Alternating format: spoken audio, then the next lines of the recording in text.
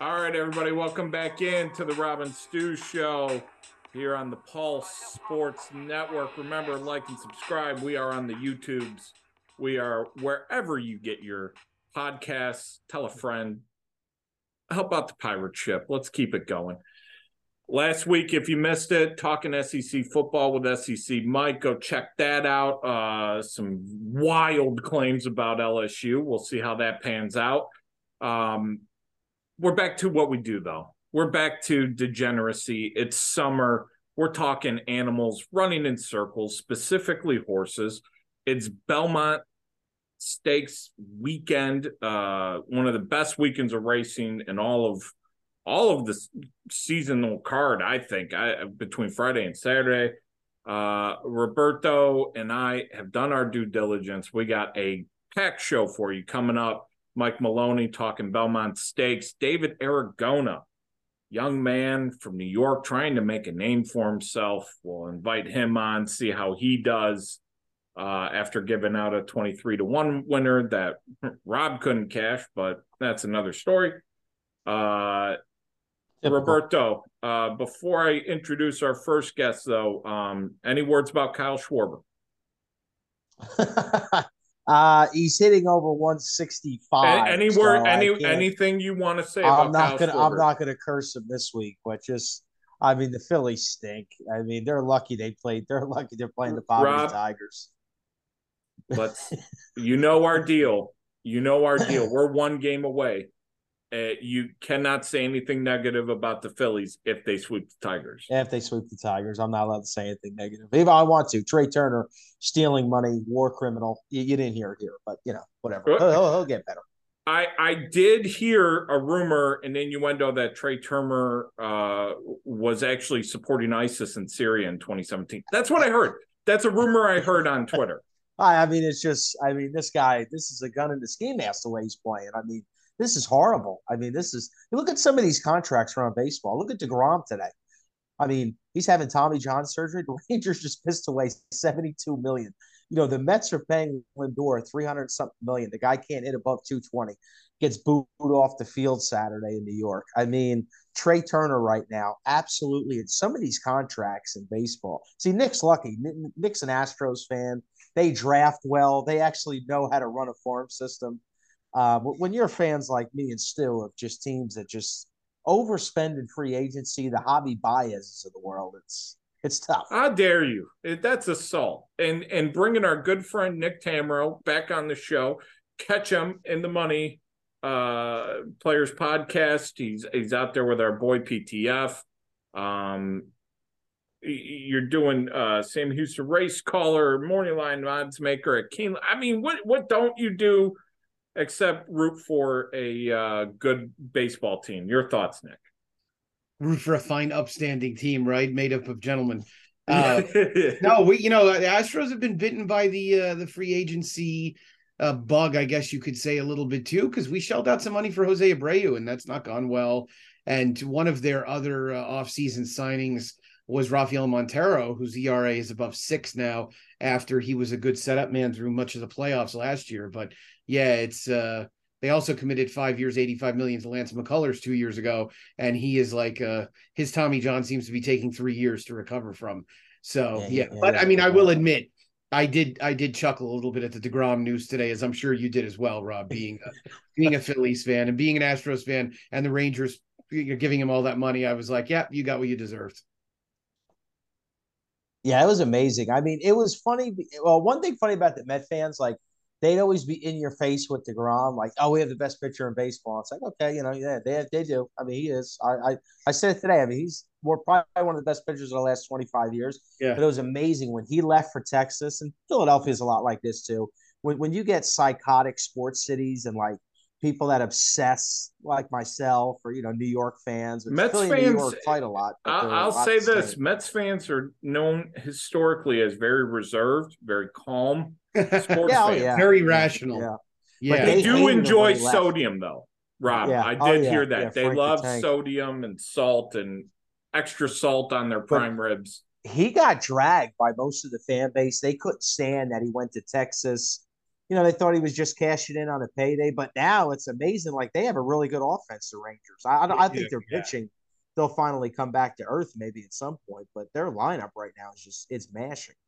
No, they're hitting it a ton. I'll tell you, there's something funny too about New York because, and maybe the Yankee fans are no different, but there's like this mind meld that playing in New York puts on everybody. So I was listening, obviously I drive home from the track on Friday and Saturday night at 11:30 at night, and so I put on the Buster Only podcast last week, and Carl Ravitch was on, and Buster Only asked Carl Ravitch who the best, if you had one pitcher in baseball right now to choose to start a game, who would it be? And, of course, I mean, I'm biased, but I would say Framber Valdez because Framber's been nails in the playoffs and, he's pitched great this year. And Carl Ravitch said Verlander. And I'm like, Verlander? Verlander. Oh.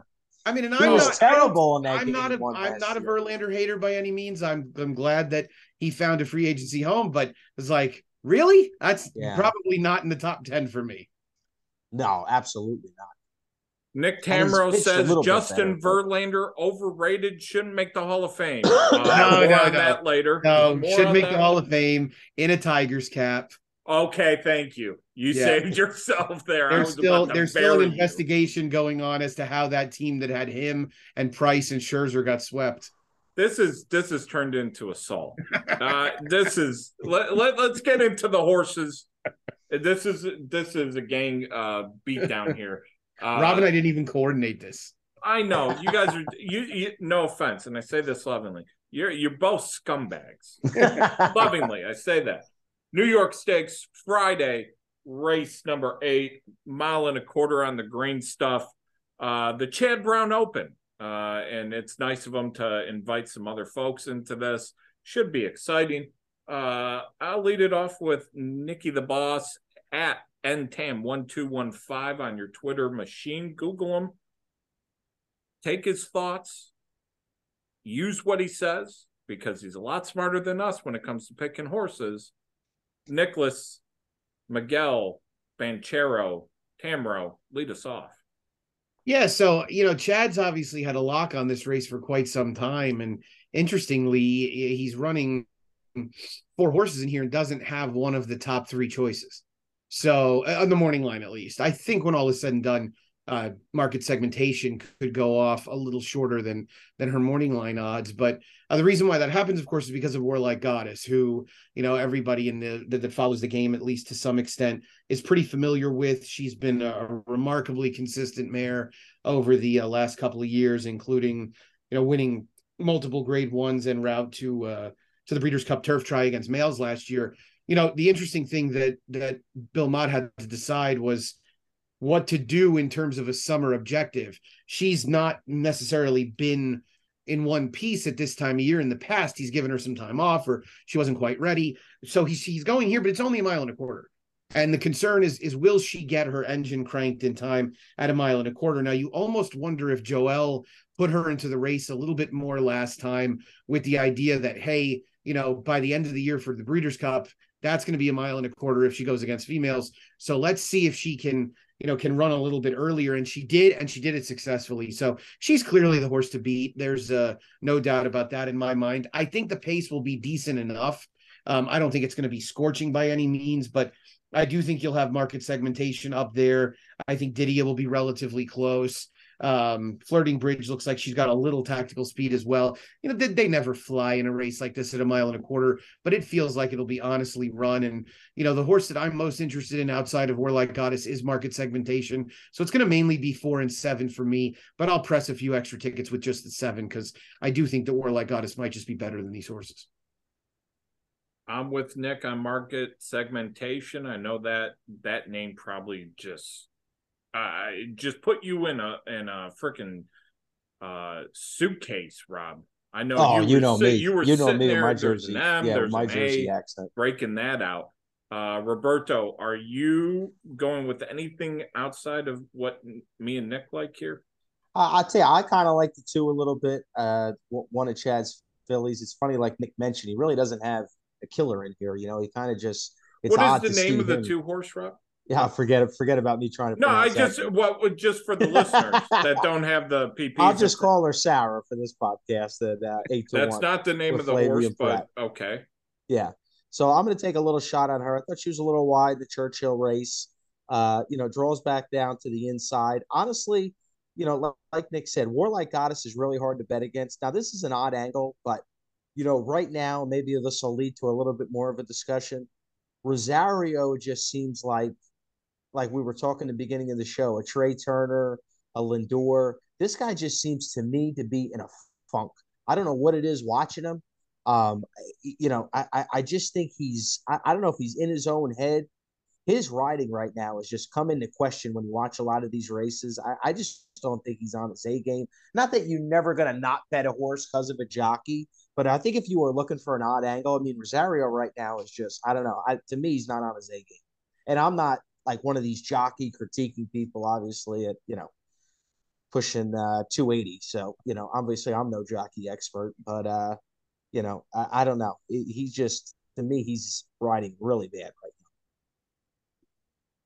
Yeah, he struggled in 2023 so far. 12%. You're talking about a guy that probably has a lifetime win percentage in the upper teens, if not 20. So I do think he's ridden a little bit better at Belmont. I know there are people who would disagree with that, but that's also made up a lot of the Twitter police that base everything on the last thing they saw. So I know he took some heat for that ride on Far Bridge the other day. He really didn't do anything wrong on Far Bridge. That horse is very hard to ride. So Rosario's about 18% lifetime. I hear you. I don't. The other problem is that, look, this is a horse that he butchered once before too, right? He blew the Flower Bowl on this horse last year at 1.375 miles. And, the thing about that race is that was a particularly slow paced race. And, I don't think this pace is going to be that slow, but 1.25 miles for her, he's got to get her going, and he's got to get her into. The other thing too is they'll take the rail down at Belmont on after Thursday's card. So we've seen this race in years past play out very favorably for horses with inside trips. And so, hopefully he'll be able to get her into a comfortable spot, but he's got to get her out at the quarter pole and give her as much time as possible to start running, especially if they haven't gone that quickly. And, Joel can give you a little heart attack when it comes to getting into position at the right time. Oh, yeah. Yeah, you're right on Farbridge. I will say that. I mean, I don't know, a lot of people on Twitter were really criticizing the ride. And I don't know, to me, I just think, like you said, that horse, he's a funky horse. I mean, he looked like he was dead coming around that turn. I said, he's not even going to get a check here. I mean, and then all of a sudden he kicked it back into the inside. I think he's a little overrated, though, that horse. I don't know your feelings. I think he's a nice horse, but I don't know. The He's price and then overrated. switching from Clement to Fletcher with a turf horse, that's not really, I don't know. I thought it was an odd move. He's a rail rat also, right? I mean, if you look, he only runs when he can see the inside.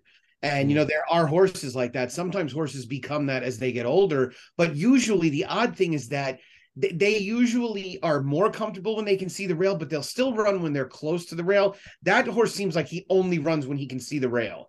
Yeah. So it's a big problem because, it's tough to make up ground coming from way off of it, needing to be inside as well. You're talking about really having to find a needle in a haystack. Yeah, Alan Jerkins, they say, used to always say, like, in a turf race, the winner won and the 7 other people behind him should have won the race. I mean, that's like exactly. Everybody in a turf race always has the excuse. That's why the fields are big, right? Trainers can tell. Yeah, that's right. We lost by a length. Yeah, that's right. Oh, they always have the excuses. Oh, you always know that. Let's head over race number 9, the Acorn Stakes, 1.16 miles for the ladies. On the brown stuff they call dirt. Roberto, what horse is not going to win that you think will? Well, if this was Pimlico, I'd have to bet Brittany Russell because she doesn't lose at Pimlico. Maybe now ship it to New York, be a little bit of a different story. I tell you, I was shocked in the 8 Bells when Money's Gold got beat. I thought she was a cinch that day, like everybody else. I was shocked she lost that race. Todd to me is always interesting with these fillies, especially the younger ones. I mean, his speed horses a lot of the time will be okay, but I think when they start to get beat, I don't know. Not that it's a knock on Fletcher, but when his speed horses sometimes when they show they lapse a little bit, especially the fillies, because he's harder on a horse. And I don't know. When his fillies start to go the other way, I don't know. I'm not a fan of Money's Golden here. If she's going to win, I'll let her beat me. Um, I'd say at a price, I really do. And maybe I shouldn't say a price, but the two for Chad Brown. I watched her race when she raced in her maiden at Saratoga. I thought she was pretty decent that day. Chad horses really don't show a lot of speed usually in their first race. She showed a little speed, got tired. I loved her comeback race when he stretched her out to a mile. Chad, to me, when he has a little bit of a layoff with a horse and he can point like he does in the Preakness or for certain races on the turf, I think he's dangerous like that. I think he's been prepping this filly all spring. She's my best bet on Friday. I love her at 5-1. What is the name of that 2-horse, Rob? Randomized. Randomized. You heard it here first, folks. Randomized. The 2-horse. That's Roberto's best bet. Randomized. I love this filly on Friday. Okay.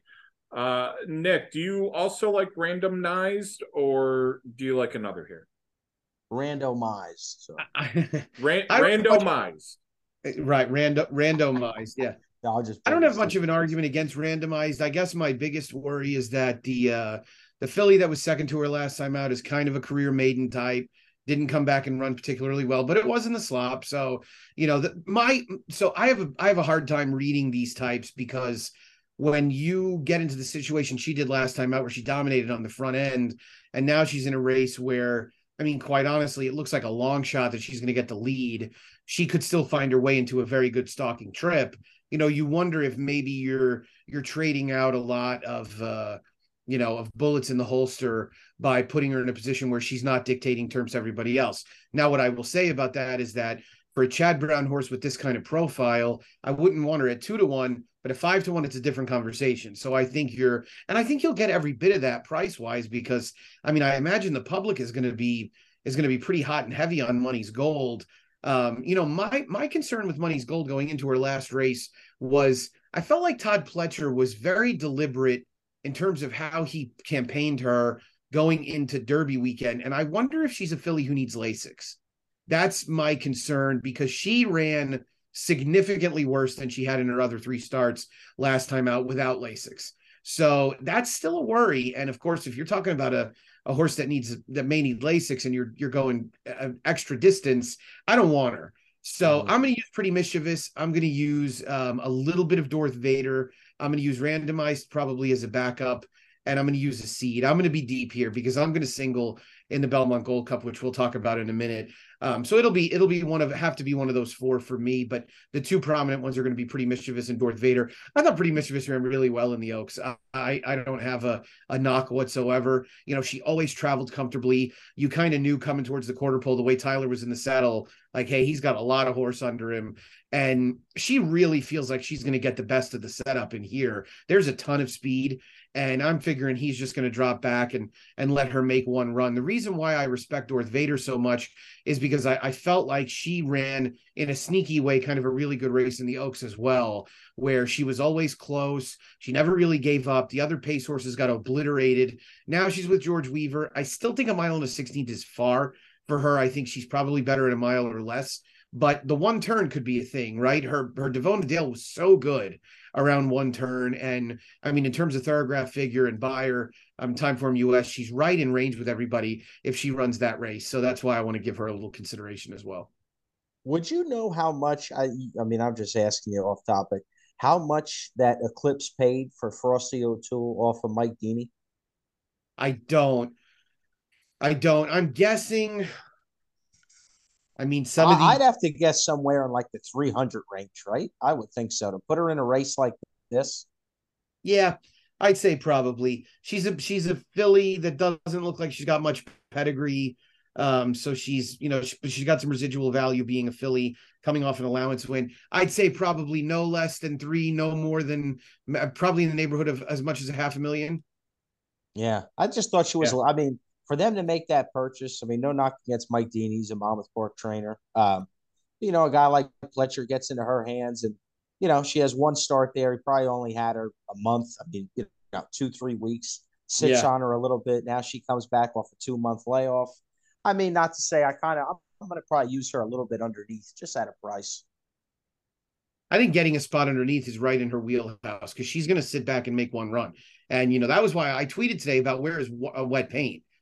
She'd be the favorite in this race, given the way it unfolds on paper. Yeah, it's a good point. I'm surprised she didn't go. I'm with Nick here. I'm more along the lines of 6-8, and I think I'm hemming and hawing on how much I want to include a cult in here. I feel like this is a horse, Nick, where it's like there's moments where you see the talent. I don't know that the numbers certainly match up. You can say maybe pace compromised a little bit in the Gazelle. But if this is a decent pace, I think this one can rate a little bit. Same mentality thought with the 8, a seed there. I feel like this race is going to be one from off the pace, and I just want to trust somebody who I know is going to be coming off. Yeah, Cole was my sneaky Oaks horse coming into the Gazelle because I thought that everybody else had kind of become exposed and we knew that none of them were really all that great anyway. And I thought, everybody's sleeping on Occult. She ran really well in the Busanda, and she was just awful last time. I don't know what the hell happened, but it was almost a too bad to be believed kind of performance. And I've forgiven horses with that type of running line in the past. I just wish she had been a little bit better before that. Then I'd be willing to say, hey, look, throw out her last, because if she runs back to 2 back, then she can definitely win. But if she runs back to 2 back, she can't win. Speed figure wise, she'll have to improve probably 8 to 10 points there. But that Busanda looks a lot better when you figure Gambling Girl was second and she nearly won the Oaks, and Affirmative Lady won at Gulfstream in her next start. So, I mean, that race looked like a dud when it happened, but, it was really looking better as we got towards the Gazelle. And then again, she just kind of flopped. So I don't blame you running style wise. She looks to fit the profile. Big purchase also. I mean, that's one of my favorite things about getting a race for him. I mean, if you ever want to be a horse owner, just look at some of the price tags. It's Chad incredible. had one Saturday at Monmouth in the last race. I can't think of the figure. It was up in the 6 or 7s, and it was down in a maiden 10 claimer. It's like, oh man, you just the joys of owning racehorses. It's just amazing. And look at Mage. He cost virtually nothing. Yeah, absolutely. You never know. Well, they say he had something with his mouth, right? That a lot of the Something people like didn't that. like Yeah. at the sale. Yeah, some kind of overbite. All right, let's head to my favorite race of Friday. As always, the Belmont Gold Cup, going 2 miles. 2 miles along the green stuff. Nick, which European horse are you singling here? Yeah, I mean, I hate to be a chalk eating weasel, but Siskiny is like a total cinch in this race. I mean, he's running. First of all, he's running against 4 jumpers and a bunch of American horses that have no business going 2 miles. And the only other European horse is from Joey O'Brien's yard, which, I mean, I'm a huge Joseph O'Brien fan, and I still think to myself, I have no idea how that kid was a jockey when he walked by me in the paddock at Santa Anita at the 2014 Breeders' Cup, and we we're the same height. And but anyway, that horse, high definition, he's a hurdler, and I really don't know if on the flat he can even be all that competitive. I think Joey's trying to get a free trip over. So yeah, Siskiny's like a real marathoner. A horse that ran very well in Dubai at 2 miles, lost to Broome. Broome was one of the choices in multiple stakes races over here over the last couple of years. Actually ran a good second in the Breeders' Cup Turf behind Yabir in 2021. So I'm expecting Siskiny to be extremely tough to beat. All right, Nick. Yeah, and he also says... drew well. And he also drew well to me with that inside post. I mean, that's the only thing I should think sometimes. I know it's a 2-mile race. Post position draw is probably overrated, but I kind of like when them favorites have an inside draw, get right to the rail, save some ground. I don't know. I think it bodes well for them. I thought it was interesting, channel maker, just to switch back to Saez. Not that I'm a big jockey guy, even though I brought it up in 2 different races. You're absolutely a big jockey guy. I don't know why you would I don't say know. that statement. Going back to him, I don't know. Like you said, coming up with a price in this race is pretty tough. Maybe the Grand Motion on the outside, the Gray Wizard. Yeah, that was a pretty impressive race at Keeneland. I mean, Grand Motion, I always think picks the spots well in these kind of races. Like, I don't ever think he's the kind of guy that just brings horses to race him. I mean, he's not going to bring a 90-1 shot into the race. He's a, great turf trainer, obviously. Knows how to get him ready without the Lasix. I mean, that's another big thing in this race is, we talk about it all the time in these stakes races. I mean, with the no Lasix, it's hard to judge sometimes. I mean, these European horses, that was a huge thing years ago. I mean, Bobby Frankel, they would bring them over there first time Lasix. That would improve them horses like nothing. And, without the Lasix now, it's definitely changed. And, Heises went into effect now. So it's definitely tough handicapping these races. It's not easy. Yeah, I agree completely. And the other thing about this race that is worth noting is that there have been multiple runnings of it where the paces have gotten pretty fast.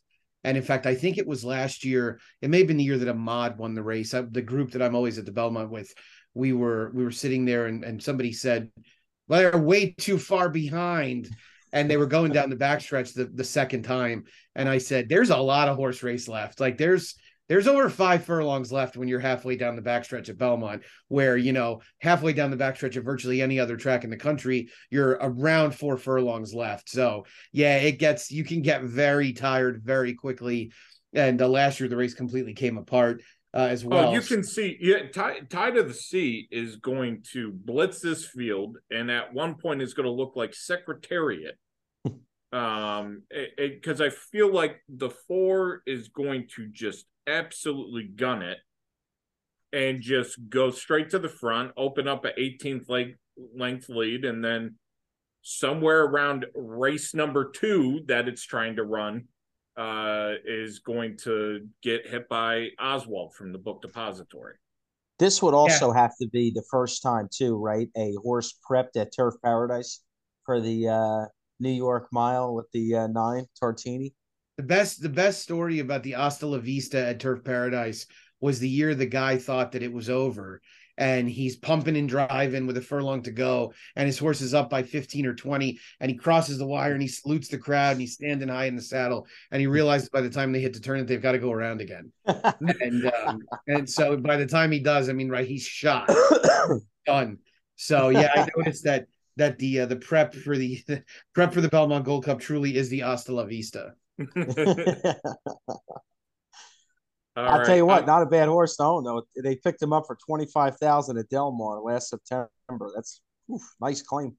It was a good claim. He had a nice winter, no doubt about it. He's I'll tell you, I don't really think that it's out of the realm of possibility that he runs third in this race either. Yeah, listen, for what is the purse? $2 million? This one, I think it's 400. Oh, I'm sorry. No, 250,000. What am I thinking? $2 million. That's cute. Worth a shot. That's what Trey Turner earned tonight in his at bats. Yeah, that's right. In their 1-0 win. Yeah, huge win. Big win. Please put me out of my misery. All right, race 11. Let's finish it. Intercontinental Stakes. Great former champions of this race, such as Kurt Hennig, Bret Hart. You know the drill. Real big winners. Roberto, I know you have some crazy idea here, so what do you like? I want to ask Nick his opinion on one thing, and it's not just the race, but his gambling strategy. I have such a hard time, even though, all the years at the track, the race, going through everything. These turf sprints are just sometimes in these races, even the stakes races on bigger days, I just seem like these turf sprints, that they put me in an absolute pickle. Do you have a certain strategy you go with? Like I always try to stick usually with speed. I can't stand closers in a sprinting turf race. Maybe if the race sets up perfect for one, but I don't know. I have such a hard time with turf sprints. Yeah, I'm with you. There's something that I've definitely not mastered by any means. I definitely do, like you said, and I try to shy away from deep closers. I think you also have to treat them all very differently, right? 5 at Del Mar or 5 at Pimlico, 5.5 at Churchill, 5.5 at Saratoga, 6 at Belmont. 6 at Belmont is a very honest race, in my opinion. You're going to get a good pace. Generally, you're going to have enough time for the closers to unleash their rally. So I find myself generally trending towards speed types, but I'm not scared to take one coming from maybe a little bit farther back at 6 at Belmont, especially at 7. At 7, I have no worries taking it off the pace horse whatsoever. So, and that's an interesting part of the conversation here because this race has very little speed. Yeah, there's not much at all. I made a nice little hit on the 3 when she debuted at What's the Belmont. name of that Yeah, horse okay, for nice our try. fans? Yeah, yeah, no shot. No Okay. shot me pronouncing that. It sounds a little bit too much like a body part that we're not talking Okay, yeah, about. that's a fair Yeah. point, Nick. Thank Yeah. you. So Thank you for saving us. Yeah. We're gonna leave that one to John and Brielle. Yeah. She raced pretty good that day, though, from the outside. It was a tough post position She draw. did, yeah. She was dead game. I just took a shot with ram motion off the layoff, getting her in first time. I don't know what she can do in this field. I just wanted to throw it out there that I did have a winner every once in a while. And you got to toot your own horn.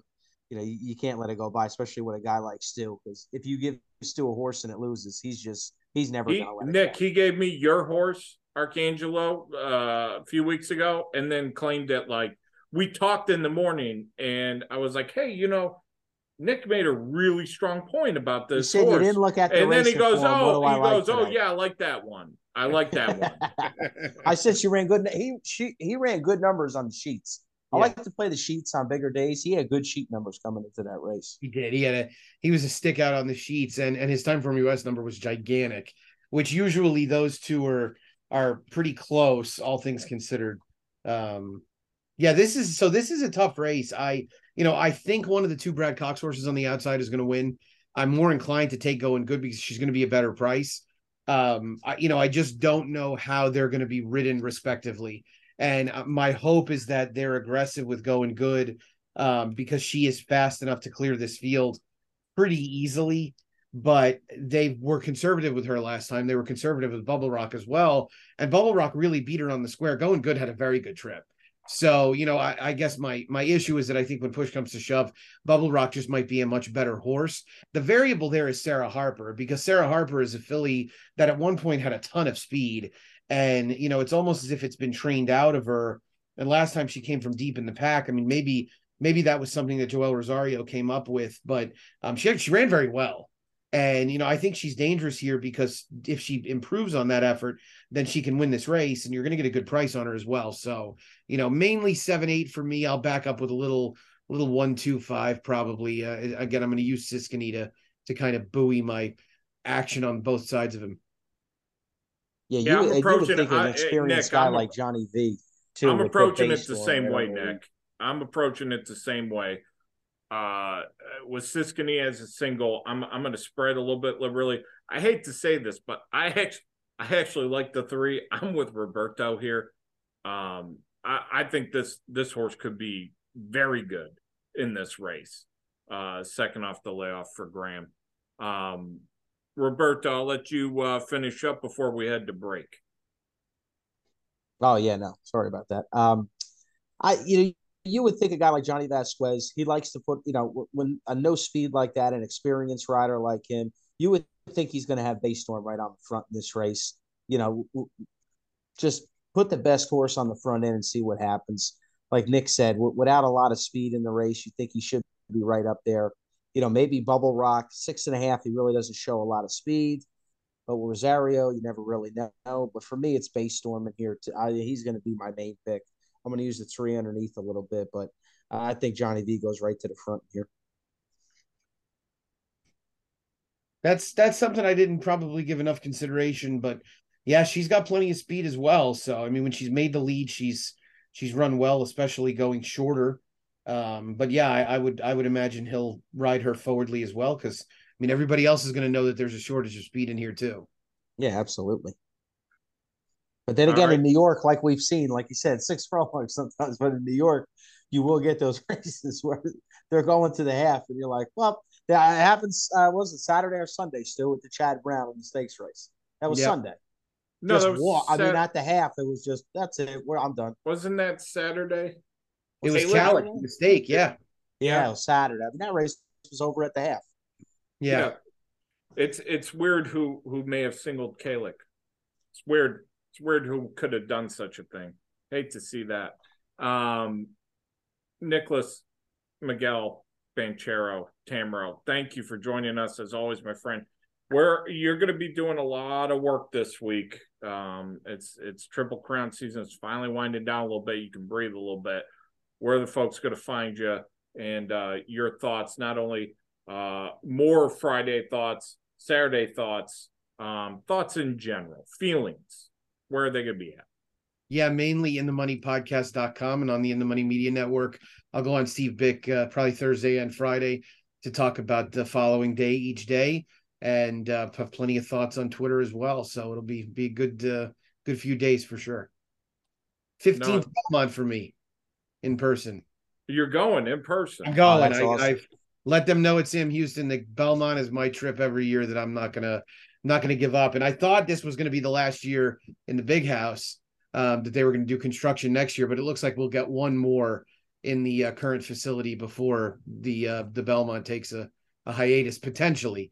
So yeah, you know what's great about the Belmont too, for people that never went, it can handle the crowds. I mean, I went to my first one in 02 or 03. Well, it was War Emblem. We went to the War Emblem one. 02, yeah. I mean, that crowd was huge that day. I mean, out of the gate though, you knew it was over. He had no chance. As soon as he stumbled, right. Yeah. But one thing great about Belmont, they can handle the big crowds. I mean, I went to a Breeders' Cup there in 2001. You know, you can walk around. It's Belmont's awesome because there's, plenty of room. No, it's a great facility, and I'm looking forward to being back. Yeah, I've been to Triple Crown failures. I've been to Triple Crowns. It's in a year like this where there's no Triple Crown on the line, it's just a great day of racing, right? And the car absolutely is consistent with that. So yeah, no chance, no way I could miss it. All right, thank you to Nick. Me and Roberto will take a quick break. On the flip side of this, young man from New York, we're going to give him a shot, see if he works out. David Aragona coming up with his thoughts on Saturday, and Mike Maloney still to come, so stay tuned.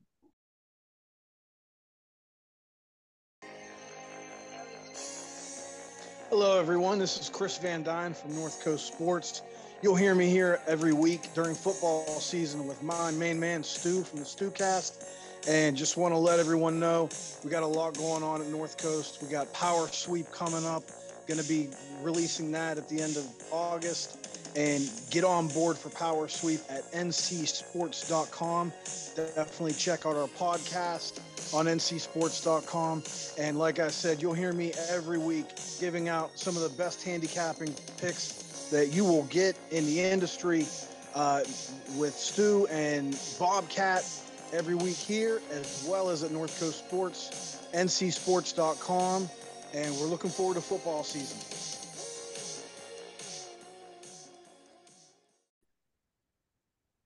All right, we're back after that short break. Thanks again to Nick Tammaro. We're going to give this new guy a try. He's pretty decent. You can catch him over on DRF.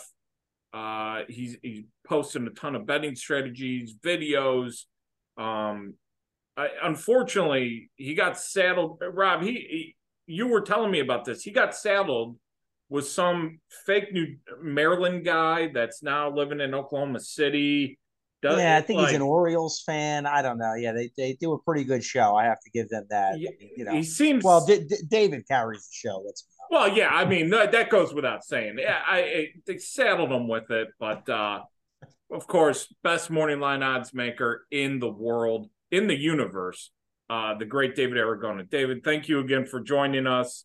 And your back must be hurting from carrying that dude from Oklahoma, but you look well. How's things? Doing pretty well. Wow, you guys are pretty hard on Craig. He was very salty towards me last time. He gets it right back. I'll text him after this and let him know. He's probably out on the bike right now. Oh yeah. Oh, of course. 100%. Yeah. Tour de France. He's trained. Craig has a good sense of humor, and he's one of the nicest people I know in racing. So I know we love our Craigie. How are you, man? How are things? You this has got to be like just a hellacious week. It's it's not quite as bad as Derby and Preakness week for me because I'm doing these NYRA races anyway. So it's just kind of getting stuff out the door a little bit earlier, but it's not doing deep dives into multiple cards at once. But I mean, it's the kind of work that you love doing because this Belmont Stakes card on Saturday is just really one of the best cards that I've handicapped all year, and just the star power, interesting handicapping puzzles, a lot to look forward to. You and I think late we talked with Nick about the late portion of Friday's card. And that's some pretty you can get pretty creative there as well. I think if anybody is on DRF and has seen your early picks, you do get very creative on Friday, so check that out. But for Saturday, this undercard, we'll kind of jump around, and I know Rob has a race in mind, but before I pitch it over to you, Roberto, I just want to ask in general, like you are killing it every day with the NYRA races, and shout out to folks. Go check out David's Twitter feed and look at his write-ups for Timeform US through NYRA. Leaving a lot of money on the table if you're not.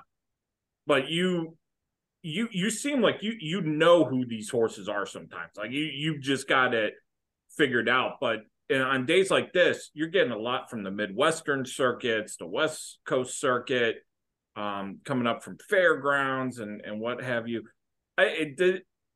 How do you is there any extra like game planning ahead of time? Like, is it just same old, you just treat it like normal race day? Or I mean, well, I appreciate you saying that, but sometimes being so familiar with the local horses, it's a double-edged sword because you develop strong opinions about them and you can almost rest on those opinions sometimes when the horses continue to run against each other. And you do want to be nimble and reassess if a race is going to get bet in a different way or if circumstances change. Sometimes you have to change your opinion on a horse that maybe you didn't like in the past. And I guess one of the difficult things, but also one of the opportunities on a day like Saturday or any of these cards this week at Belmont Park is you do have some of these shippers coming in, and there's a little more work to do in figuring out who they've been running against, the quality of those races, the trajectory that they're on, the connections. But if you have an opinion on those horses, sometimes you can find opportunities there. Sometimes they get overbet. So it's definitely a little more work to be done. But I like these races because there are more puzzle pieces to put together. Is it kind of like, hey, just I'm looking at somebody new. It's something new, and it kind of like it's a restart for you. Well, that's, I mean, I feel like in racing, we're always kind of obsessed with the shiny new object, and you kind of have to determine if you just maybe are gravitating towards a horse because it's the new face in a race. Like I think about the Manhattan on Saturday, where we've got a lot of these familiar horses that we've been seeing running in this division for a while, and then some new faces like Up to the Mark and the Charlie Appleby duo. And you kind of want to gravitate towards these horses because they're the new faces. They also might just be the best horses in a race, but you kind of have to figure that out and determine if you're getting any sort of edge determining that when a lot of people are taking that view of the race. Absolutely. Roberto, lead us off. I know you got a question. Well, before we get into the actual races, I have one more question for David. Like when Belmont changed this format, years ago, the Met Mile was always on Memorial Day.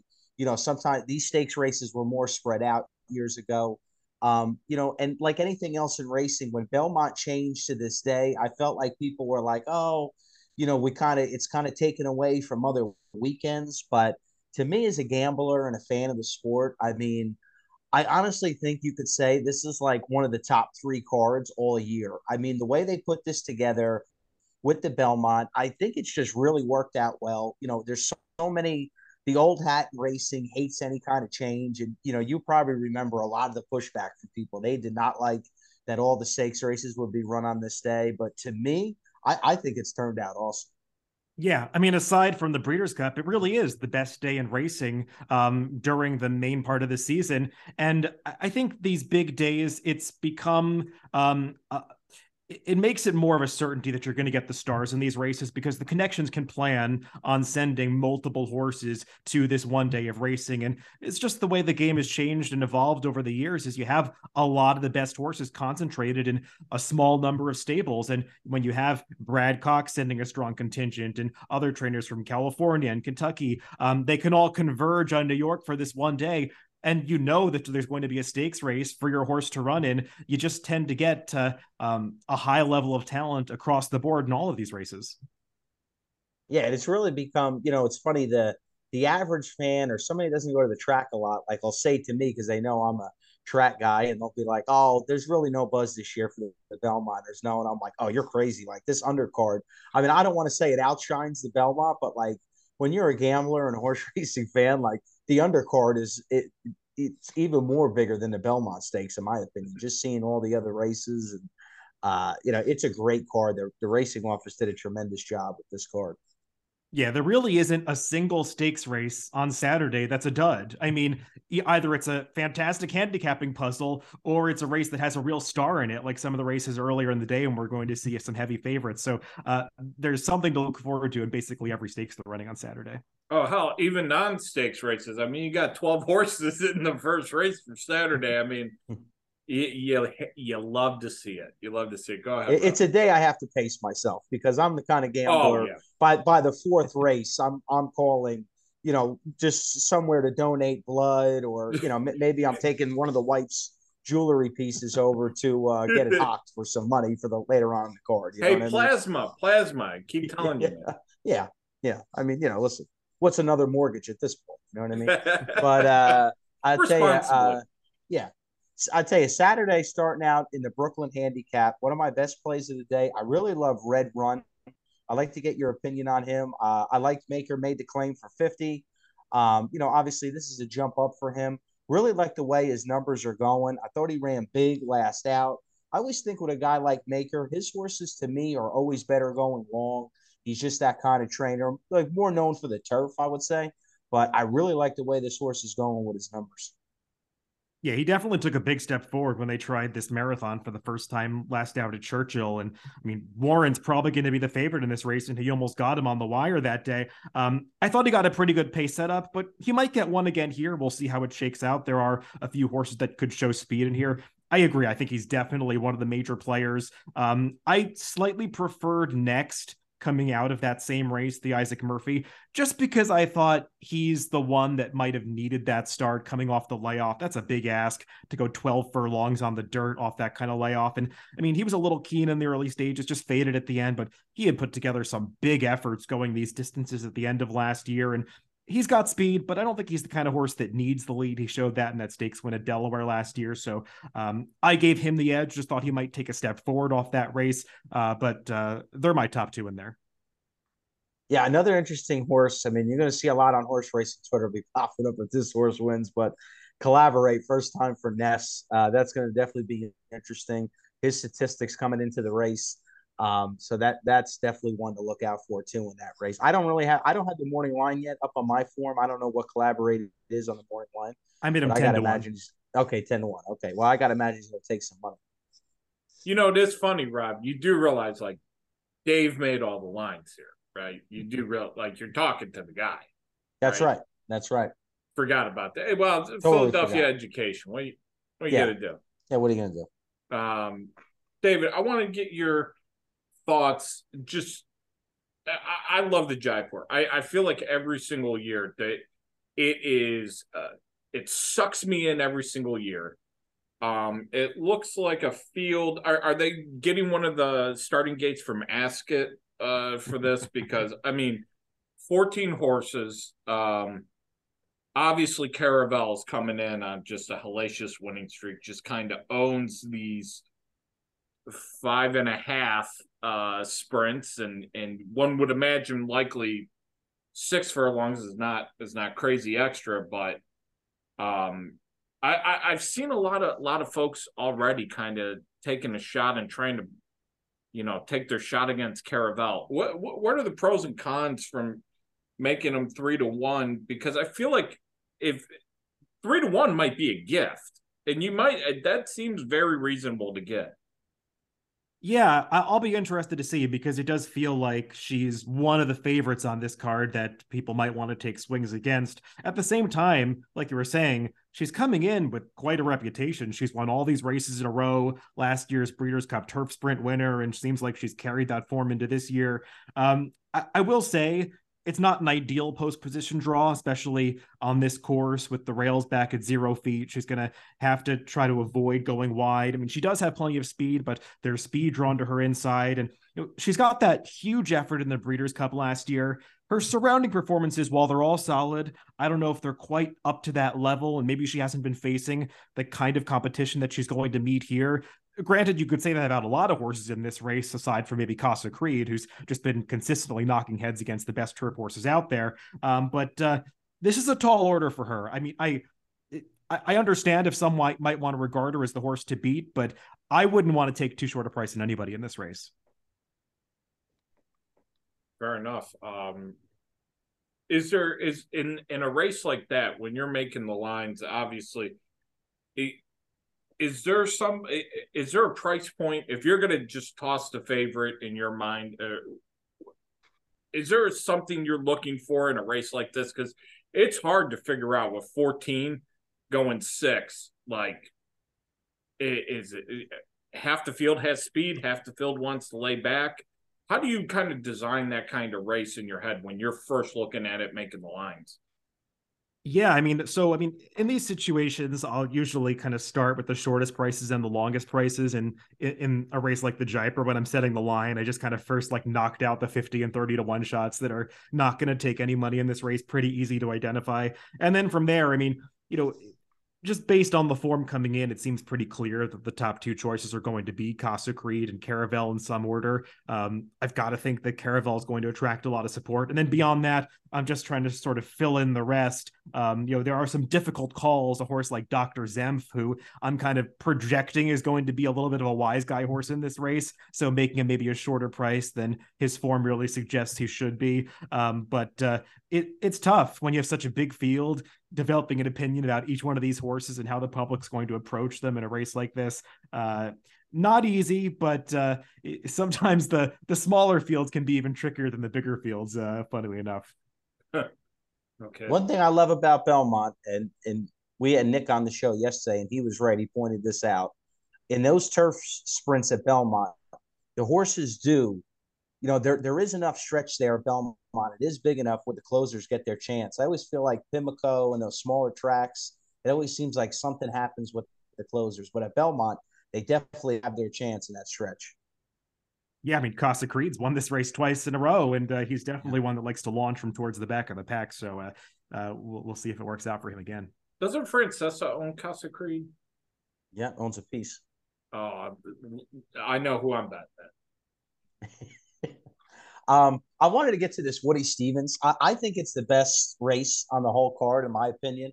I'm a huge fan of the outside horse, Drew's Gold. I made a big bet on him last time. Really like his numbers. I'm a sheets player on bigger days. I love to get the sheets and go through the numbers and see how they compare, in time form. And, I just like to use all kind of stuff like that. But sheets primarily on the bigger days. I really like this Drew's Gold. I think he's good enough to go with these horses. I'd love to get your thoughts on the Woody Stevens. Yeah, it's along with the Jaipur and probably even beyond the Jaipur, just the most competitive race of the day.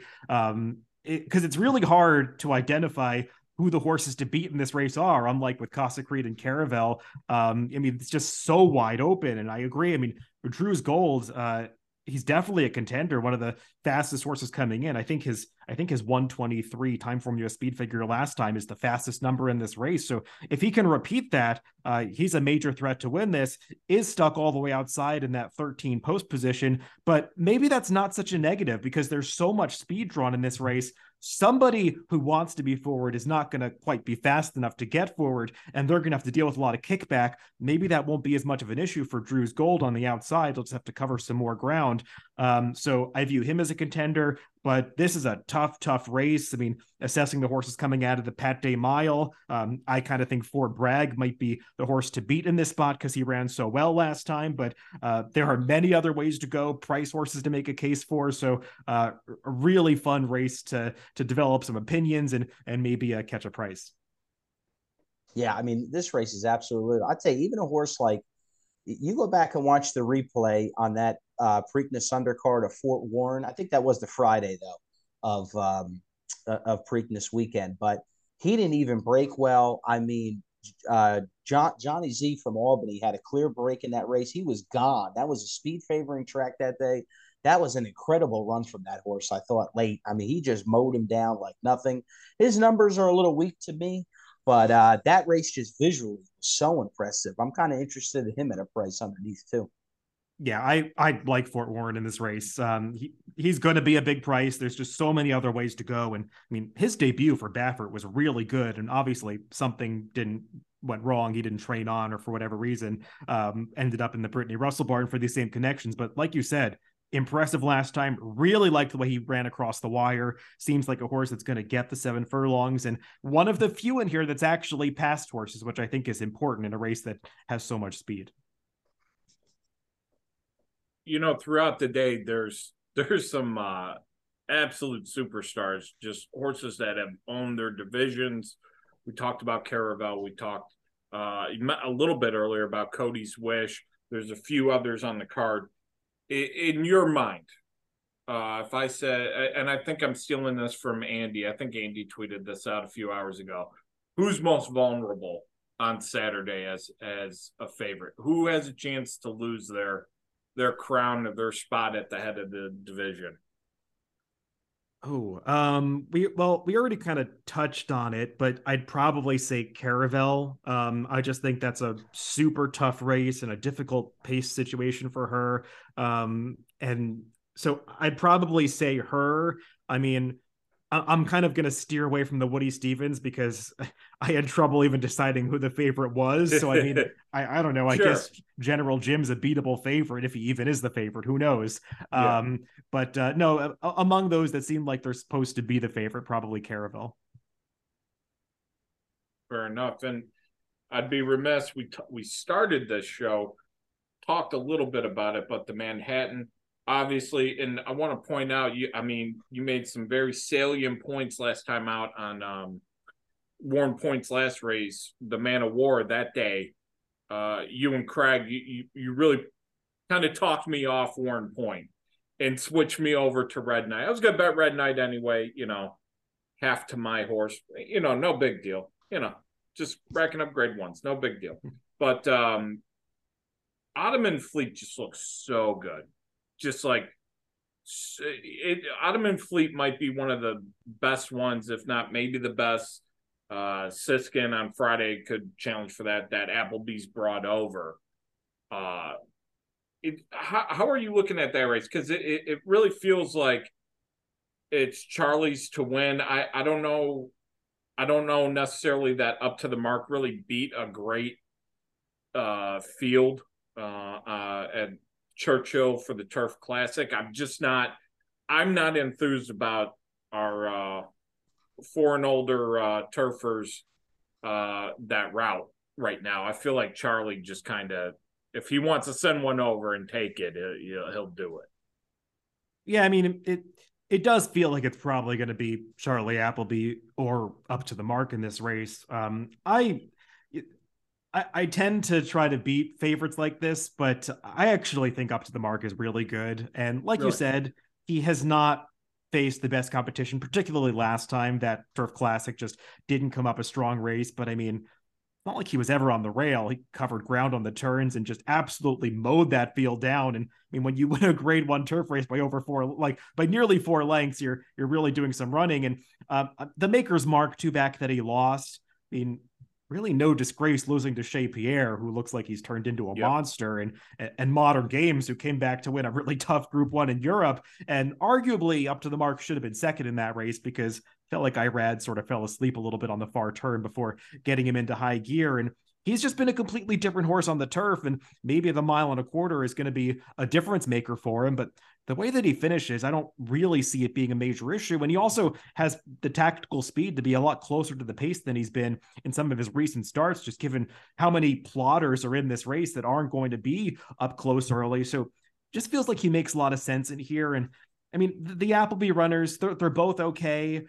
Ottoman Fleet, I feel like he's going to be a little overrated just because he's got such a perfect trip last time in the Fort Marcy. And at the end of the day, he was beating Tide of the Sea and City Man, who, I mean, we can knock who up to the mark beat, but I mean, the Fort Marcy was still a cut below that. Yeah. And you know, he got the job done. I kind of prefer the other Appleby runner, even though he has like the less live rider on him, just because Warren Point, he was overbet that day in the Man of War, but the trip just did not work out for him. He was wide the entire way, no cover, premature move.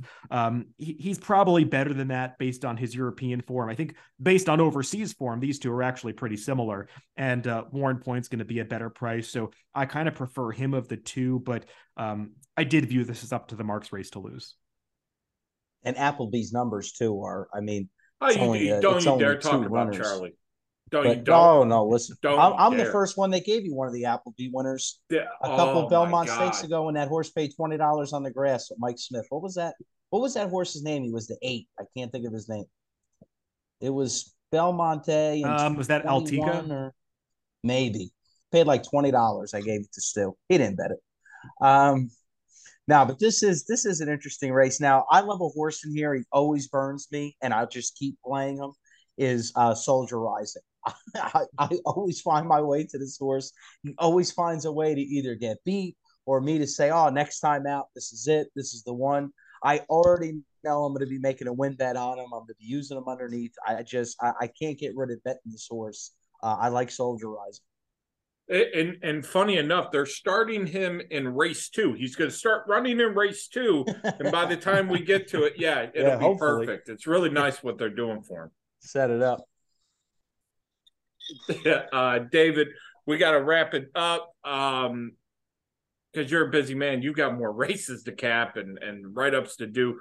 You're doing a whole bunch of work this week. Where can the good folks find your analysis? And again, pay attention to David's Twitter. The time form breakdowns that you give, the write-ups are absolutely freaking invaluable. So I love capping, and then I read your stuff and I go, oh, I'm stupid. And then I fix it and we make money and we all high five. So let the folks know where they can see your stuff. I appreciate that. So you can find my Naira analysis on naira.com/timeformus. I'll be writing stuff for all of these, Thursday, Friday cards at Belmont. On DRF.com, I'll be doing some betting strategies with Mike Beer for the Saturday card. We'll be kind of writing some analysis, putting together some tickets. In addition to that, and like the video and podcast front, I'll be doing some stakes previews for DRF's YouTube channel. And of course, Craig and I will have our podcast out where we handicap the mandatory payout pick 5 on Belmont Saturday card. Yeah, that's one of the best horse racing podcasts out there. There's a lot of them. I put Robin Stu at number 1, but I would definitely put David and Craig's show at number 2. I mean, their show is. And you know why phenomenal. We're number 1? Because we have David and Craig on the show routine. That's right. So, that's right. I mean, it just works out. David, can't thank you enough, brother. Hopefully, we can steal you, kidnap you before Saratoga, and talk some more Naira racing, the best racing. So with that, we're going to take a quick break. Mike Maloney on the flip side of this, and we're going to plan our sleepover at his house. He doesn't know about it, but it's going to be great. It's going to be awesome. So stand by, and we'll be right back. If you like the Stewcast, you might want to check out what's going on over at inthemoneypodcast.com and on the In the Money Media Network. We've got a whole bunch of podcasts devoted to horse racing, from the player development side to the week in, week out gambling side to the horseman side. There's going to be a show for you. Come check us out, inthemoneypodcast.com, and we look forward to seeing you there.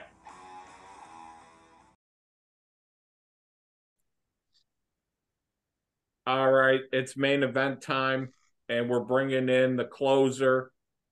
He is the current head of the Ellie De La Cruz fan club. He is noted Kentucky gentleman, a mensch, if you will, author of Betting with an Edge, because he has an edge. He's like Razor Ramon. He's a razor's edge, razor sharp. Our friend Mike Maloney. Michael, how are you, my friend? It's always good. I'm very good, Stu, Rob. I may have an edge, but it is as thin as a razor's edge. Let's put it that way. Yeah. Well, like we were saying, right after this chat, you're diving into Hawthorne. You probably need to seek some sort of treatment. Listen, this is the right show if you need a razor, because you got two bald guys, Stu and me. Yeah. Put us together and you have an ass. Yeah. We really need to get sponsored by a razor company of some sort. Absolutely, yeah. Something. Mike, before we get into the Belmont Stakes, and I know everybody's keen to hear your thoughts, little house cleaning. So we booked the Airbnb, with tickets are bought, rental cars bought. So you just need to start prepping the wife when a black man shows up. Are we going to put a hood on you? Possibly. We're going to Keeneland. I don't know exactly why we would put a hood on you.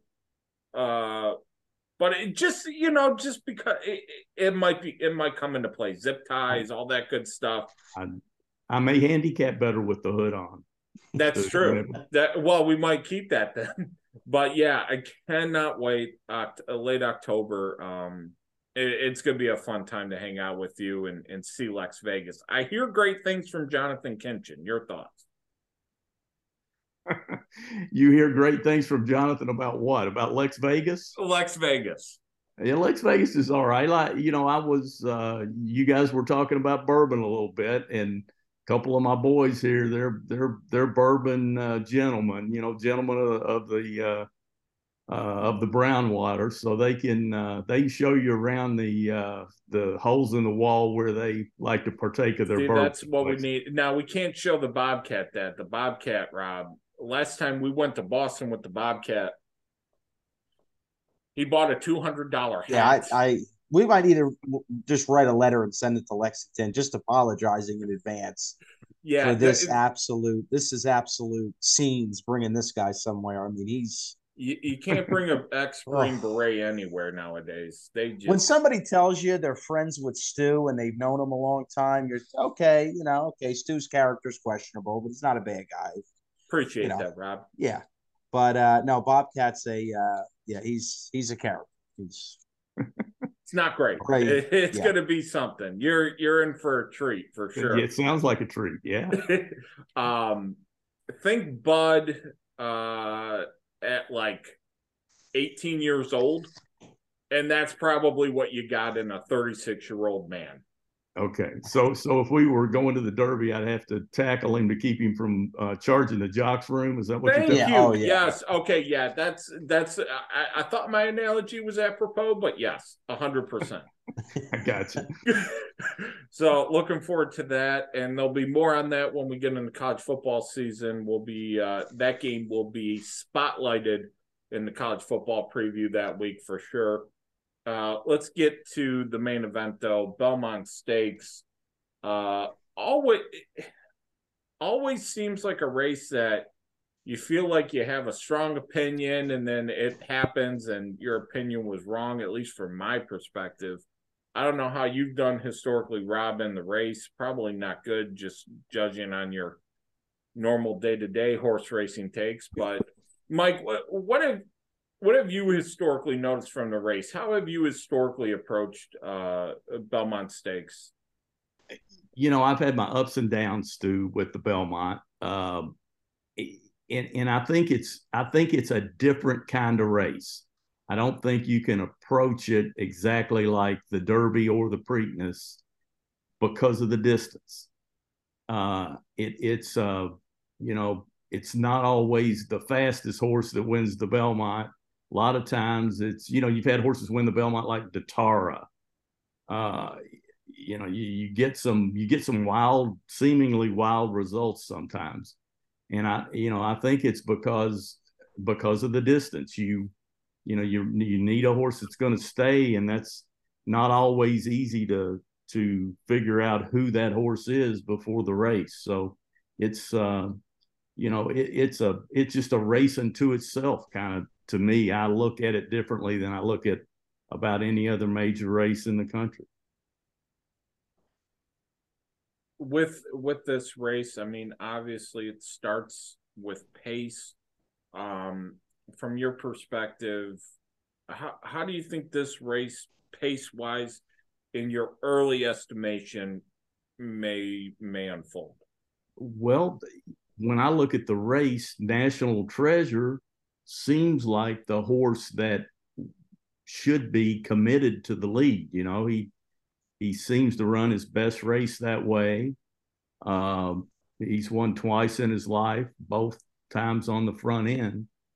And Baffert is, he loves to be on the front end. Johnny V has no problem sending a horse out of there. So Cox has 3. I kind of think he may let the 1 Tappet Shoes be close, maybe to keep the pace honest for his other 2 horses. But I'm just guessing at that. So that's one of the things that makes the race hard for me is I don't see how National Treasure gets really a bad trip. But he got such a perfect setup in the Preakness that, you get, in my eyes, you get no value, betting a horse coming off a perfect setup. And it's been my experience, even when a horse comes off a perfect setup and it looks like they're going to get it again, they rarely do. It's something about the racing gods that you rarely see a horse get 2 perfect trips consecutively. So even though I know he has some pace edges in here, I still can't get behind National Treasure. Yeah, what was that a few years ago when Tappet Wright won? Remember Rapoli? Rapoli got mad at either Castellano. Rapoli got mad at somebody. He didn't like the way they rode his horse in the race. He thought they should have went to the front and they didn't go. Something always funky happens with the pace. I mean, look at Smarty Jones. I mean, nobody saw, that kind of pace, that hot. I mean, Stuart Elliott still kind of gets dumped over here in Philadelphia for going that hard. But to me, when you think you're on the best horse, I mean, just put him on, just put him on a lead and go. You got to that point. I never had a problem with the way Stewie wrote the race, but you make a good point with this is a strange type of race. There's always a weird result. I mean, to me, I always like to bet a grinder in a race like this at 1.5 miles. Not maybe the horse with the quickest turn of foot. I mean, listen, you're always going to have, your American Pharaohs, your Secretariat's horses that were just unbelievable. I always thought Real Quiet's run was unbelievable. I still can't believe to this day he got nailed on the wire. I thought he was home free. Victory Gallop with some run in the lane there. But to me, I always like to bet a grinding type style in this race. I think that's what works the best. Yeah, I totally agree with that. And I've thought all through the Triple Crown preps and the first 2 races in the Triple Crown that Tappet Trice would be the horse that I would love in the Belmont, because he kind of screams Belmont horse, just his style, and he has that kind of 1 pace grinding style that you're talking about. And I totally agree with that. But now looking at him and watching his race in the Derby, it's hard to be confident in getting behind Tappet Trice at a fairly short price, because that race at Churchill was just, he just didn't show much run, didn't show much finish at all. That's concerning. Now he seems to be training well at Belmont. Pletcher seems to be confident in him, and if he runs his race, he's one of the top contenders. But I just the value player in me has a hard time taking a horse off a poor effort, an unexcused effort that from everything I can tell, back at a short price. So I know he's capable of winning, but he's a little hard to take in my eyes. Yeah, he just had no run in that Derby, right? Like he was dead. Coming to to the three quarters there, you could just tell he had nothing. I mean, he was just all out and done. I loved his Tampa Bay Derby. I thought that was really impressive. He got off to a bad start that day. That's another thing with this horse. Out of the gate, he's usually not the sharpest. He doesn't have the cleanest brakes. He's hard to handle. Um, I'll say the one thing for him, Blazing Sevens did come back and run a huge race in the Preakness, and he couldn't even get close to him in the Bluegrass. So maybe that bodes well for him. But I agree with you. He's really hard to take off of that Derby. I mean, to me, even though Pletcher's probably top five trainers of all time, I mean, his Derbies always make me nervous. I'm not a big fan of his Derby, his track record in the Derby, but the Belmont is something that's big to them. Obviously, a New York based guy. Um, he's had rags to riches. He's had plenty of success. We were just talking about the other one, Tapper, right? I mean, he's had plenty of success in the Belmont, but I agree with you there. That he was tough to take in that race because he didn't have a terrible trip in the Derby, and boy, he just had nothing that day.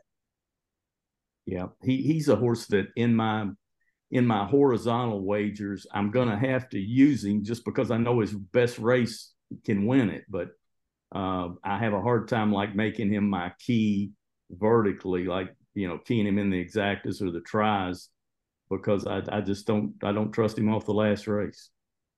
What's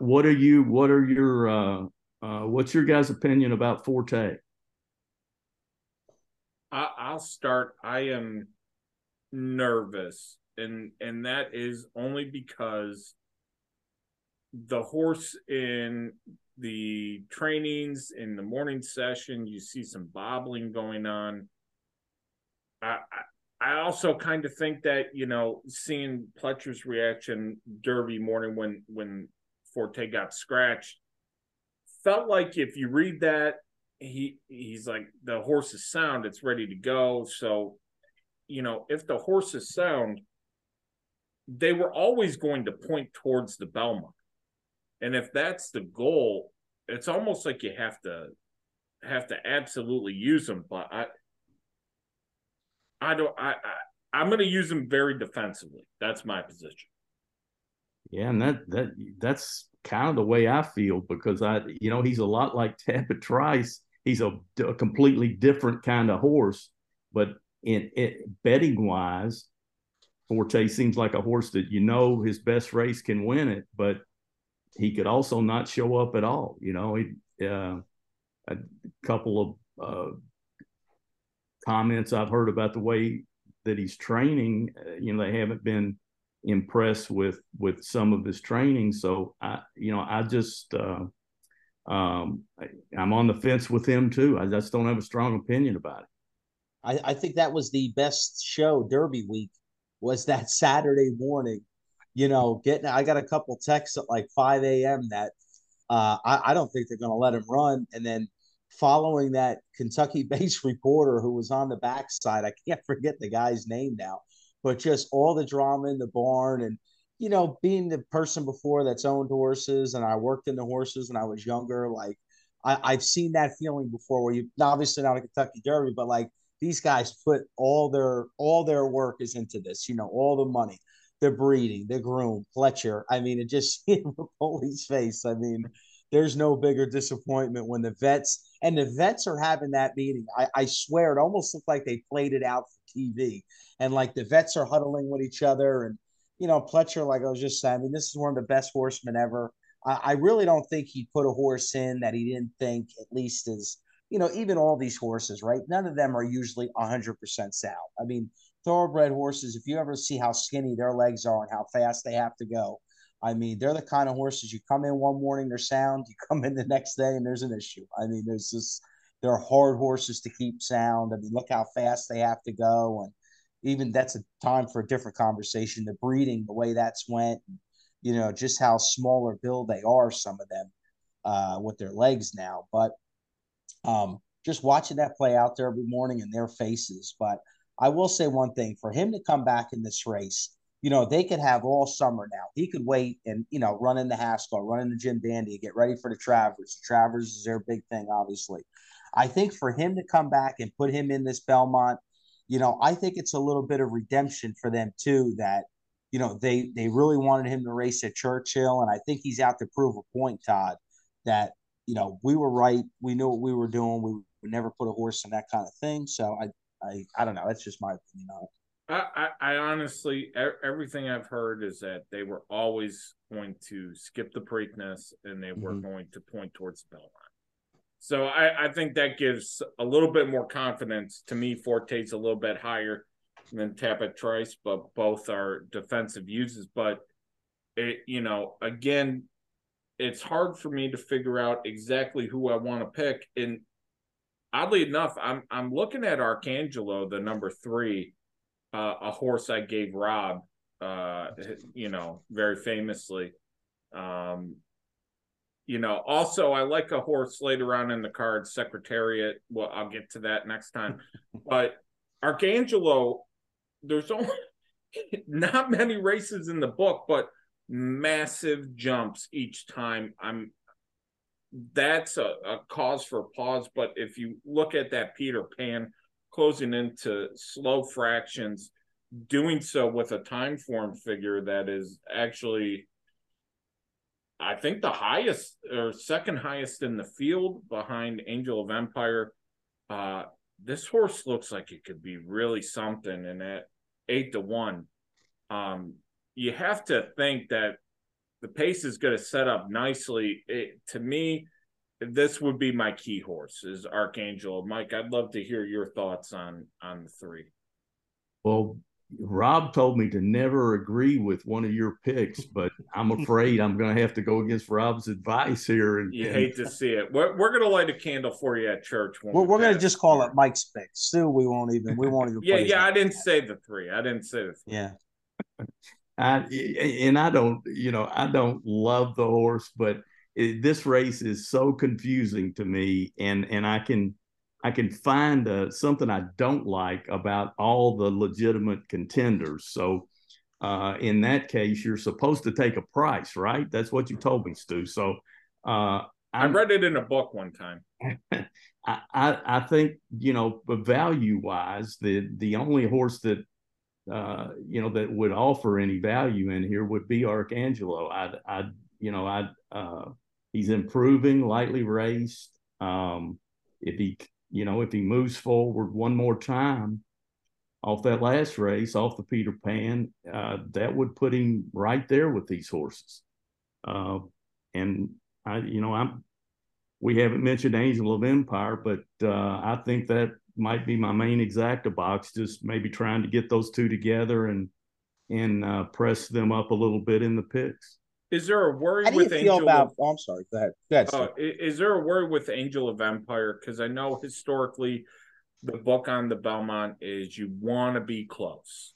It's not a race that necessarily lends itself to closers, and I think for me, my main worry is that Pratt is going to have them a little bit too far back.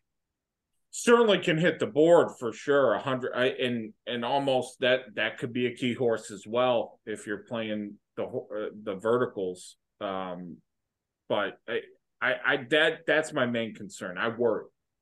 And once again, I agree with what you're saying. That's my main concern also.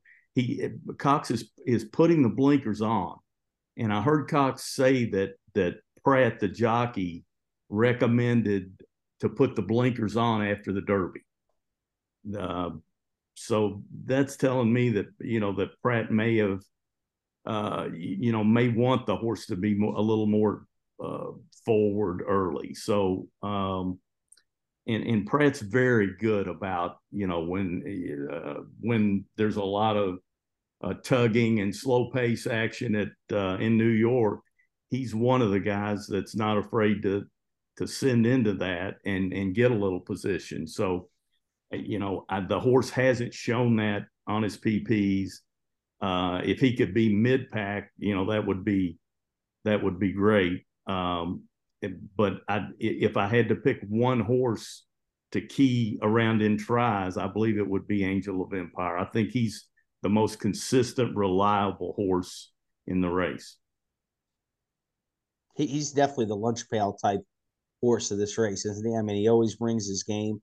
Sometimes you always think with blinkers, like the rider, like you would think there, Pratt's thinking, well, maybe he likes to hang a little bit. But I mean, the move he made in the Arkansas Derby, he went by them like they were standing still.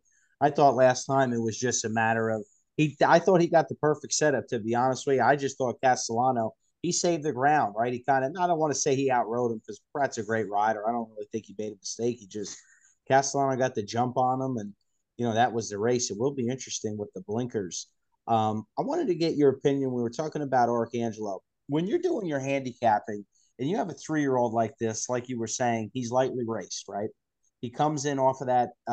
He comes into that Peter Pan, only coming off 3 maiden races where he had finally won his last time out. In his second career outing, he did go up against King's Barn, who, looked legit coming into the Derby. Obviously, got crushed in that early pace and quit. But in the Peter Pan, to me, the horse looked loaded during the mile. I thought he was a winner going to be easily. And the Cox horse fought him all the way to the wire. He got real game down near the wire, and he got up by a head. A big effort for this horse. When you see a lightly raced horse with a big effort like that, are you the kind of, when you're doing your handicapping, is something that you'll knock going into his next race, that he'll bounce a little bit, or you think they can usually come back with that kind of effort? That's a great question. I think it depends on the horse, and if he were a horse that had more races, or a horse that maybe a little older that had a grinding stretch duel like that, it definitely can take it out of him sometimes. But I think this horse is still learning and moving forward. He runs faster every time he runs. His last race, that probably will help in his development, because that was the first time he'd ever been in a dogfight. That's the first time he'd ever had to re-break and respond to a challenge late in a race. So, he handled it the right way. I think Bishop's Bay is a really nice colt. So, I thought he was impressive, Arcangelo, the way he did it. He's going to get a class test Saturday. He's going to meet a different kind of horse than he's met. But if he, like I say, if he moves forward, that last race is not going to win it. But if he moves forward again, as he has every race, I think he's got a big shot, and I think he is probably going to offer the best value in the win pool of the contenders. Yeah, it was impressive that last time out. And yeah, like you said, even the pace factor too. I mean, just going through the PPs again, looking at it here. I mean, National Treasure, he was game towards the wire. To me, I tell you, I thought Blazing Sevens. I bet Blazing Sevens. I thought he was going right by him. I'll be honest with you, I was counting my money in the middle of the stretch. I was like, oh, he's got him. National Treasure is going to finish. But with the blinkers and everything like that, and one thing about Bob's horses, I mean, listen, he's probably the most controversial person in racing. I mean, people have their takes on him. Oh, I could name a couple more. I could name a couple more controversial. But one thing about this guy, I mean, he just knows how to train for these Triple Crown. I mean, these things are ready to go. Some of them will get beat, but in a lot of years, even when his horses had gotten beat in the Derby, like Point Given comes to mind. I mean, his horses, he knows how to get them ready for even the next time out. They're even better usually. So he does scare me getting the lead. A horse I really like it here at a price, and I'm really just taking a shot with this. I've said it on here before. I do like to play the sheets on bigger days. I like looking at the numbers when you have really good horses, because I just think, it's such a slim margin in these races between winning it, and all the horses are so talented. They're usually big money purchases. They're meant to be here. Tappet Shoes is a horse that I kind of like. Brad Cox, he kind of seemed like he liked this horse in the wintertime, gave him a little bit of a break, started him back out at Oaklawn in that stakes race against Red Route one, who's on the outside in this race. But I kind of like the way this horse is coming into here. I like that he went to Ortiz. I really like the inside draw. I'm going to be using this horse underneath at a price. He's a Tappet. Tappets kind of take some more time to come around. They usually, a lot of them, they're not good actors in the barn. They're usually very hard to handle, and they usually take a lot of time to mature. And I kind of think maybe this horse can round in form. And Cox kept him at Churchill with him working there. I don't know. I kind of like this horse at a price. Well, you're definitely going to get a price, and it is it. I think it's a positive that Cox already has two. He was well represented in the race, so he must think the horse fits, and Tappet as a stallion has a great record in the Belmont.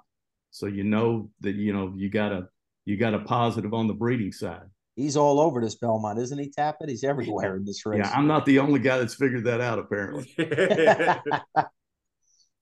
Hey, Mike, switching over to a little bit of the wagering strategy. Is it just me, or I feel like Derby Day is its own thing. You approach it a certain way. Preakness is a certain thing.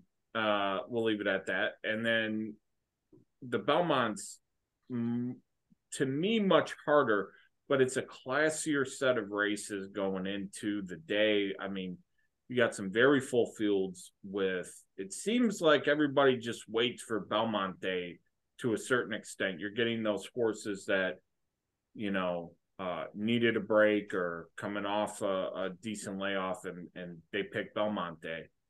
A lot of full fields, some really great races. I mean, the undercard on Saturday, the card on Friday has just been phenomenal, honestly. How do you approach a day like this compared to the other days of the Triple Crown, or is there a difference? Oh yeah, there's definitely a difference in it, and there's a few things that I do differently, and one of them I know I've mentioned on your airwaves is just, but it's important, and I'll mention it again. It's just the idea of start out, slowly. I don't know how many races they're going to have Friday and Saturday, but in the neighborhood of 12 to 14 races probably. You're going to give plenty of opportunity for action, and it's easy to get excited on those days and get in too deep too early, and then be underfunded when your best ideas come up later in the day, or when you really start to get a good feel for the way the track's playing, and you've seen what's happened in the early races, and then you've kind of handcuffed yourself as to what you can do. You're either going to have to go over your limit or make a smaller bet. So that's one thing. Another thing is there's a lot of opportunity. I don't make many place and show bets, but on Derby Day, Belmont Day, Breeders' Cup weekend, I will start out with X number of dollars and dedicate it to a place and show pool, and I'll start that on Friday. And I'm very cautious about betting it. I'll probably only bet it maybe 3 times each day, or maybe just twice in a day. But roughly 5 times over the weekend if I can get it through. And I'm just going to do it on things I feel totally like. I'd be shocked if this horse didn't run first or second, or I'd be shocked if this horse didn't hit the board. I might make a show bet. It doesn't always have to be the favorite, but it's just a horse that is a consistent horse that's not overbet in the spot, that's proven at the distance, that the way the track's playing is going to suit his style. Just kind of a bulletproof horse, I call him. And I'll parlay that back, whatever I get back, on the first bet, I'll parlay it back on the second one. And I don't ever move to the win pool. I just keep it in place and show. And it's amazing sometimes what, sometimes I'll find 7 bets over the weekend. But if if you get through without, having a miss, lots of times I'll triple my money on that bet, and you don't take a huge amount of risk, And if you're in a group, it's always a fun group bet to move the decision-making process around to the different people in your group. So that's another thing to think about. If you know, if we'll be employing that when we go to Keeneland. Yeah.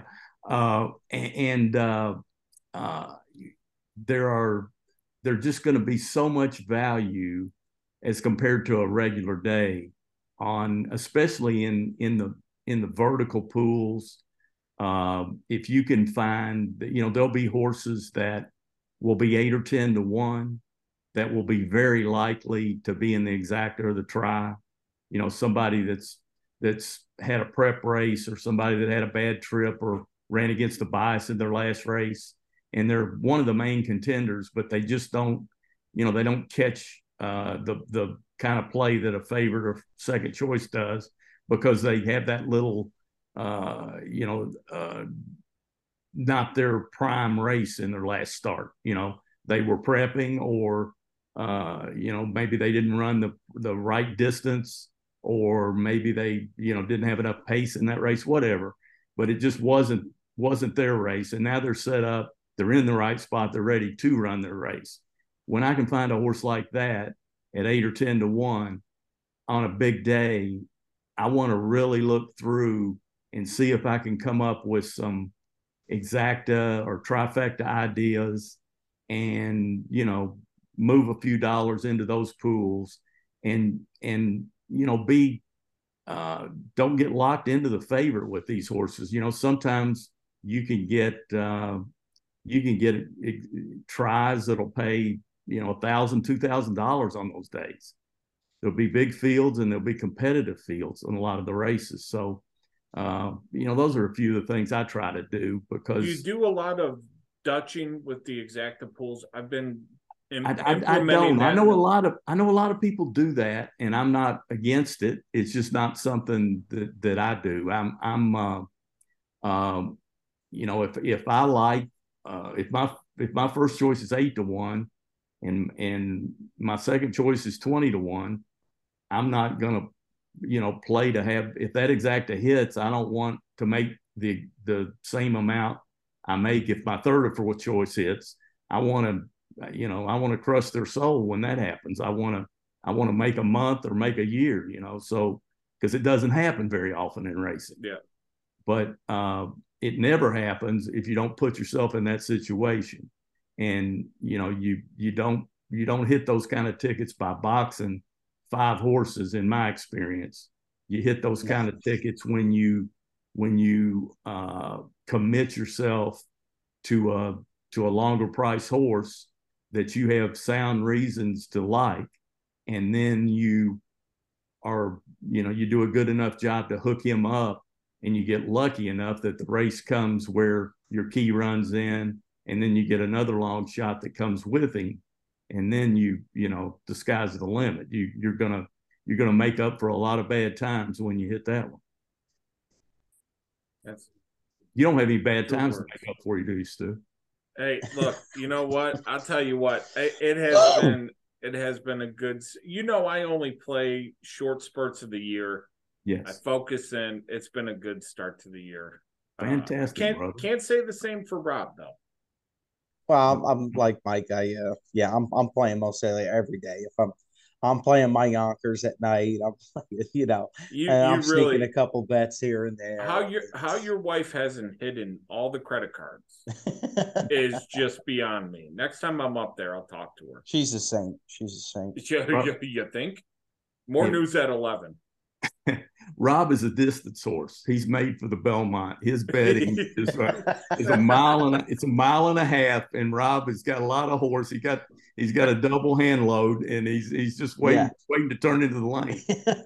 That's me. I bet so dumb at times. I'm exactas. I'll do straight instead of box. I'll just do dumb stuff like that, because I think as a horse player, you're always trying to come up with your angles, and you want to be right? Like you want to be the contrarian. I mean, you always want your picks on top. And I get in a way sometimes of, I'll play it straight for 20 or 25. I should just box it for 10. But no, I'm trying to hit the number straight, and I get greedy, you know. Yeah, we all do that. I was shaking my head. I don't remember the exact race now, but last week I was shaking my head. I thought, you've been doing this 50 years basically, and you still, you make some elementary mistake once in a while. But I think that's the nature of playing the horses. You're making thousands of decisions a day in the handicapping part, the betting part, the choosing what races to even get into part. So you're making so many decisions. Once in a while, you're gonna make one you aren't very proud of. I find it hard John if Borman I miss early in the day. If I like something and I didn't play, it happened to me last Saturday or it was last Sunday at Monmouth. It was last Sunday at Monmouth. I liked the horse. He was like 17-1. And I said, something, I'm just going to wait. It was early in the card. I said, I'm just going to wait till later in the day. And you know what? He gets up on the wire. And I was just like talking to myself for an hour. I'm down in my basement. I got the baseball going. I'm having a couple of drinks, and I'm like, I can't believe you didn't bet it. You said I'm killing myself for not playing him because I liked him, but like anything else, you talk yourself off of it. I've been there. Well, don't worry, Rob will be there again very soon. Yeah, Saturday. Well, I'd give it at least 17 hours, but as long as we sweep the Tigers, I'll be all right. How dare you? You know what? We were having such a nice conversation. What a dirty. You got a Reds man here. They're one of the hottest teams in the National League. They got one of the biggest prospects. The guy hit a 435-foot home run tonight. No, it's 458. Oh, it's 458? Yeah, it almost went out of Great American Ballpark. It hit the top row of the right field. Where did you find him? That guy looks like a created player in a video game. Yeah, he looks good. I actually I'm cheating a little bit because I have it on here behind you. So the Reds just took down the Dodgers. So good night for the home team. Hey, I'll tell you what, if you could ever get that pitching, oh my God. I mean, it is like Katie bar the door. Do the guys in the bullpen just come out with kerosene and just spray that down? Yeah, but that's the problem is a lot of them do. We actually have a good closer, but if the starter doesn't go 7, the trying to get to the closer is our issue. Jeez. They have a fun little team. I'll tell you what, I've been watching them a little bit as far as gambling. I like to keep my eye on them. I like playing their overs. Their lineup is fun, man. They got some players in there. I mean, they hit the baseball. They're entertaining. Like you said, they're on their way up, the Reds. Yeah, and if you're playing those numbers, I mean, that's your game and not mine. But I imagine there's some bad comps you're going against that are, the numbers are probably in your favor right now if you're betting them to score runs. Oh no, they're never my favorite betting baseball. I will text Stu during the day the most horrific things about playing baseball because I quit. These Vegas lines are just. Even I was listening to a Vegas show the other day, and the guy's like, I'm a pro. The guy's like, I'm a pro sports bettor, and he's like, baseball just breaks me down to like. I mean, Vegas gets these numbers, these totals, they are so razor sharp. It is amazing. I don't ever want to say it's fixed, but like the way they set these lines, it's incredible. That's what Laurel Park does to me. Oh, same here. Same here. Laurel Park just puts me in the Cobra Clutch. Shout out to the RIP Sheiky. The Iron Sheik passed today. So we gotta, just absolute camel clutch tapping out. I can't, I won't do Maryland. I'll take friends up there. I'll bet Naira when I'm at the track, and you guys have fun. I can't do it. It's a tough track. It's tough. And what's even tougher is we're at the end of our show. Mike has to go look at the first race at Hawthorne. He's in for a night. Electric card tomorrow at Hawthorne. So that'll do it for us. Thank you to Mike Maloney, David Aragona, Nick Tammaro, and join us next week. We'll probably end up talking baseball or something fun. So stay tuned. Until then, take care, brush your hair, and we'll see you after a while.